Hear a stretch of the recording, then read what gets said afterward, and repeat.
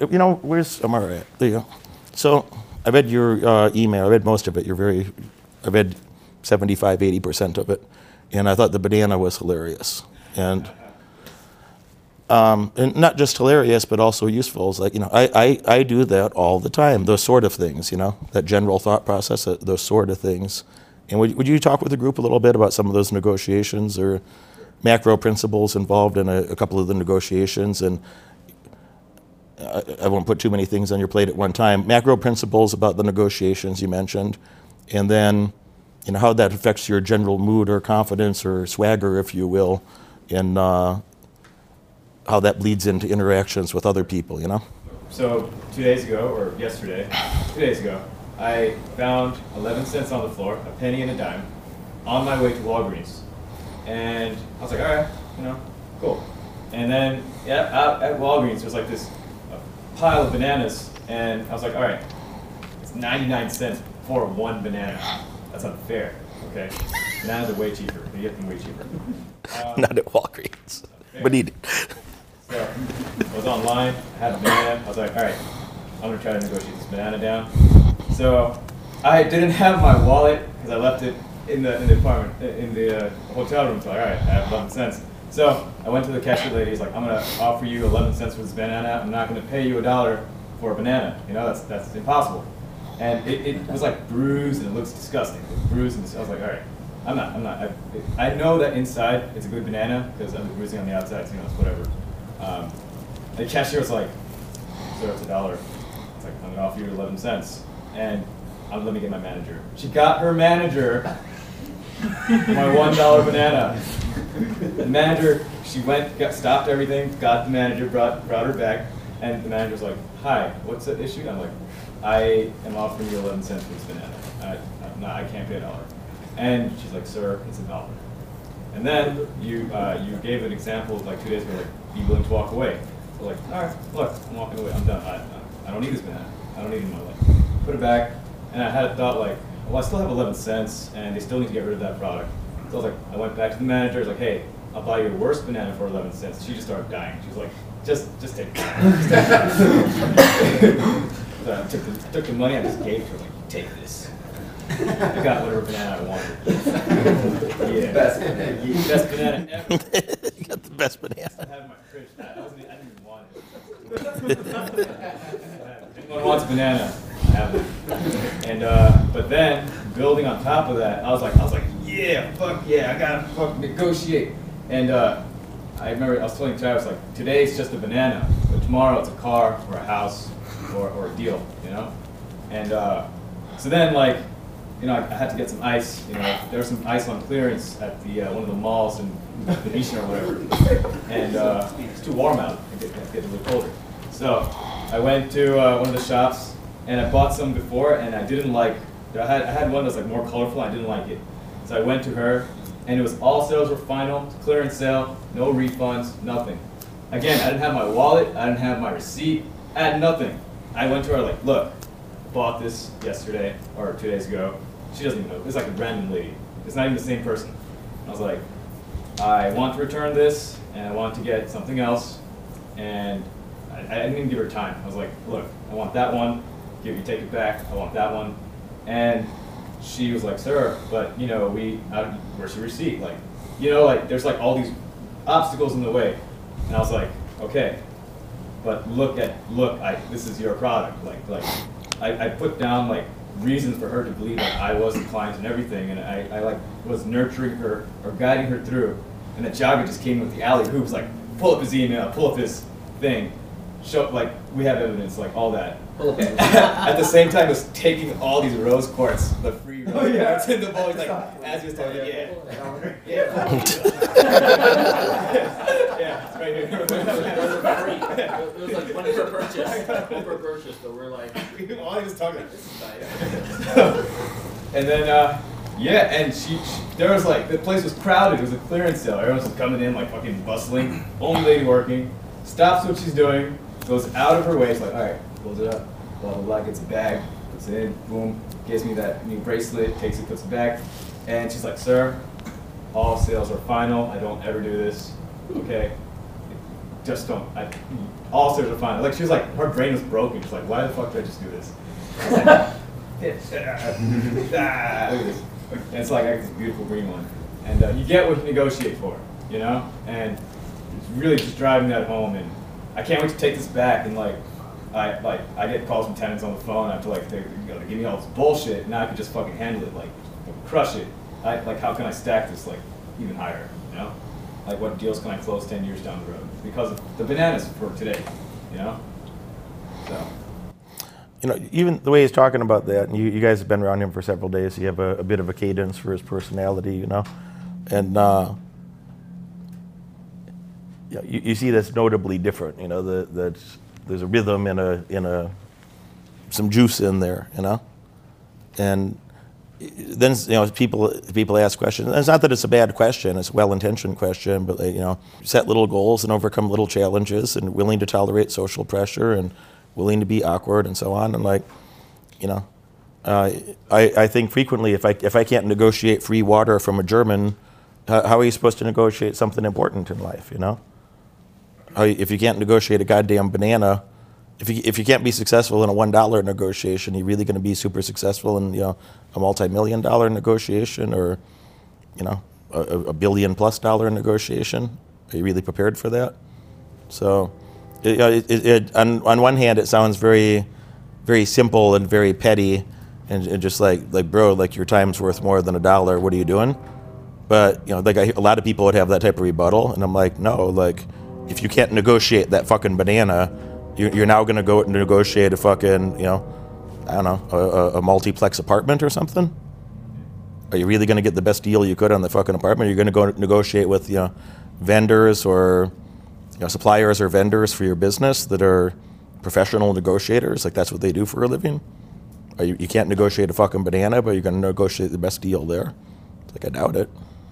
I doubt it, So I think those little foundational things of, I try to, I make sure that every day I have a little social pressure situation of some kind that just keeps your brain sharp.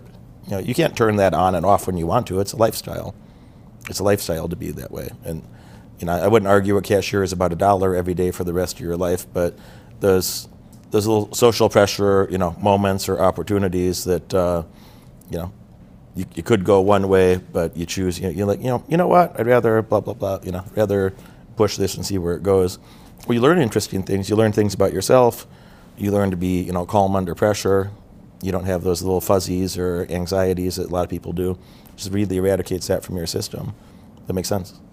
I think you'll feel that. I think you feel it right now, but I think you feel that continuously, that there's a hell of a lot of correlation between the things that you do in your business life, the things that you do in your professional life, and also the things that will happen in your personal life, that if you find those little moments of amusement and little victories prepare you for bigger victories and bigger victories and bigger victories. And you spend your life that way.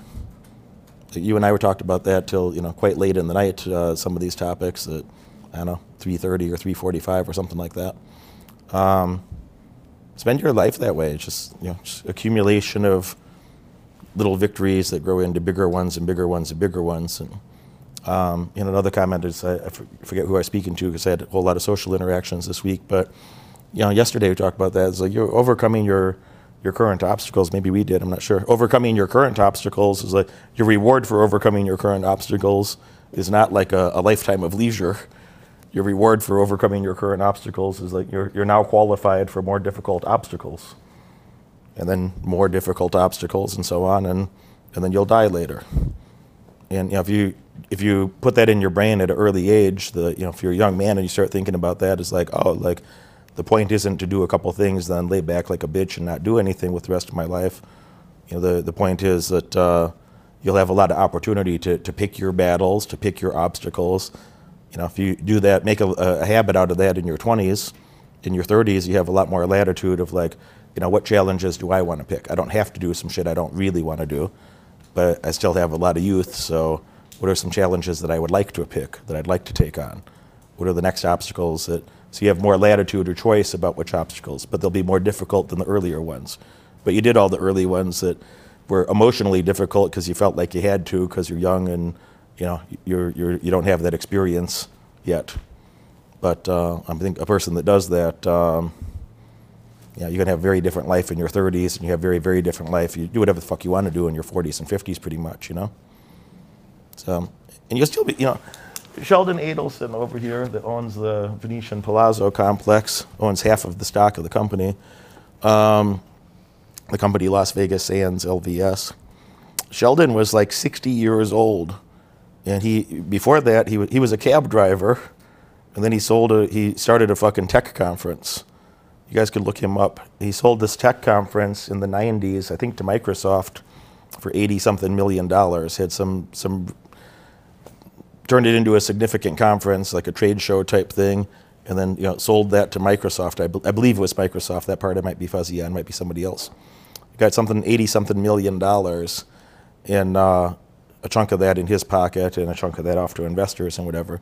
And you would think if you're in you're 60, 61 years old, and you had tens of millions of dollars, and you used to be a cab driver, maybe a lot of people would stop about there. And he risked all of that money and went into debt to go get into the casino business.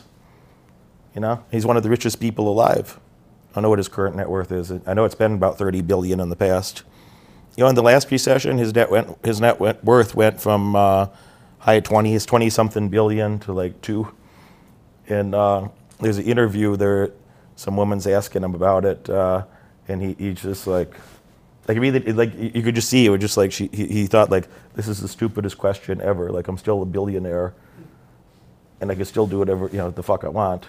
And he was just kind of like just baffled by her stupidity. So how do you feel about blah blah blah? And he's just like, I just do anything I want. So anyway, and then he turned that into another, rode the stock back up. I made a lot of money with that stock too, but turned that back into $30-ish billion again. I don't know what his current net worth is. It was something like that. The stock price is, what's the LVS at? $60, $55, something like that. LVS? Yeah, $55, something like that. He's doing fine. He's doing okay. He looks like he's been dead for 5 years. The man looks so decrepit. He looks like he's dead and decomposed for 5 years. But I think he wants to stick around. He's a Jew. So I think he just wants to stick around and make some more money before he dies. What the fuck's that stock at? I would think 50-something. 59.60, yeah, $59. Look up Sheldon Adelson net worth. Steve Wynn, who's more well known, Steve Wynn has a pittance of a net worth relative to Sheldon. That Steve Wynn might not have $2 billion. He's got 1 point something, and his ex-wife has got as much or more. As of November, $35 billion. 35 billion. Look up Steve Wynn's net worth quick. It's going to be 1 point something, I imagine. Maybe it's 2.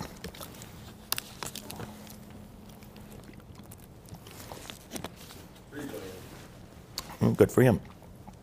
Good for him. Steve didn't need to do that. Steve grew up in Pennsylvania. His dad ran bingo halls. His dad was running bingo halls. He grew up in bingo halls with like old ladies and shit back in Pennsylvania. I think he came out here originally. I think he just got a job out here. I think he was an executive at the Mirage, and he owned a little chunk of land where the Forum Shops are, Caesar's Forum Shops right now. And they wanted to build Caesar's wanted to be like a quarter acre, so 10,000 square feet. And they wanted to build the Forum Shops and redo some casino towers over there. So they're trying to buy the land from him. And he's like, no, I don't want to sell it. And it's just like a little chunk of land, in the middle of their operation. And, so they keep, so no, we really want to buy this. And he's like, well, $12 million. And they're like, for a quarter acre. And they didn't like that, so they tried to take him to court to force a sale of the land in some eminent domain type case. And the courts are like, no, we're not going to make the guy sell the thing. So he got something like $12 million for this tiny land parcel that's now where part of the Caesar Palace facility is. And then he used that, and he was an executive at the Mirage, and was grew up around the bingo environment, and knew about gaming and gambling and those sort of facilities in general. And he pivoted that into the Bellagio, he ended up being a top guy at the Bellagio, was responsible for a lot of the design there. And I believe he had a small equity stake in Bellagio as well. And then later on, he pivoted that into the Wynn Encore complex, and just boop, boop, boop, boop, boop, just worked his way up from, a kid hanging out in bingo halls, now $3 billion, and has quite a fun life. And his name is much more well known than Sheldon's, but Sheldon's got more, 12 times the net worth. But, and just you could give up at any of those stages, but when you got that, when you have the rhythm of you're used to doing tough things, and you just keep doing that.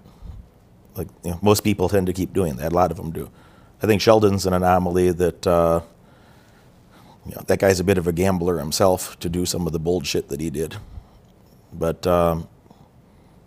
when that banana negotiation, I've met Steve twice. Never had a length, never had more than 15-second conversation, a couple little niceties, But I bet if you talked with the man, if you had the context to have a conversation with the man, I bet he's got a banana negotiation, the equivalent of that somewhere in his history. For sure he does. For sure he had a ton of little negotiations that he didn't just say $12 million, and you just there had to be some precursors to that where he's like, you know what, I could sell the thing for $1 million and be well ahead, but let me see where this goes, and willing to go to court over it, etc. I don't know what they were offering him, but I'm sure they were offering him a few million bucks, and they just didn't want to pay him what he wanted. And he's like, no, I'll just keep it. So those little banana things can turn into a lot of money later. I tried to think of the fella's name. Really awful with names. Good with a lot of structure, but Ackman, Bill Ackman. Bill Ackman's an investor, and often wrong, but never lacking confidence. So I always think that about him, that the guy looks pristine and well dressed, and he's always well groomed, and looks like he's 1,000% certain of anything he says. He's often wrong, but never lacking confidence. But I think he got into Brookfield. Do you know the background in him? I think it was Brookfield. He bought one of those malls back in the last recession. He was fucking with malls. And he bought this thing, it's bankrupt and fucked. And look at the Bill Ackman mall investment. I think it's Brookfield Properties. $2 billion. Okay, good. Bill bought the fucking malls for nothing, and he's running a hedge fund, so he bought a large chunk of that company for nothing, and got something like a 20x return on a mall investment.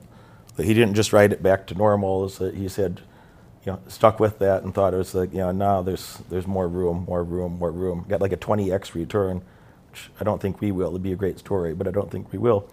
But got a 20x return, I think with Brookfield Properties. Might be a different company. But he's another person that, like, I don't think that was his first negotiation or his first big investment. There had to be a story. I don't know his backstory, but there had to be a backstory behind that.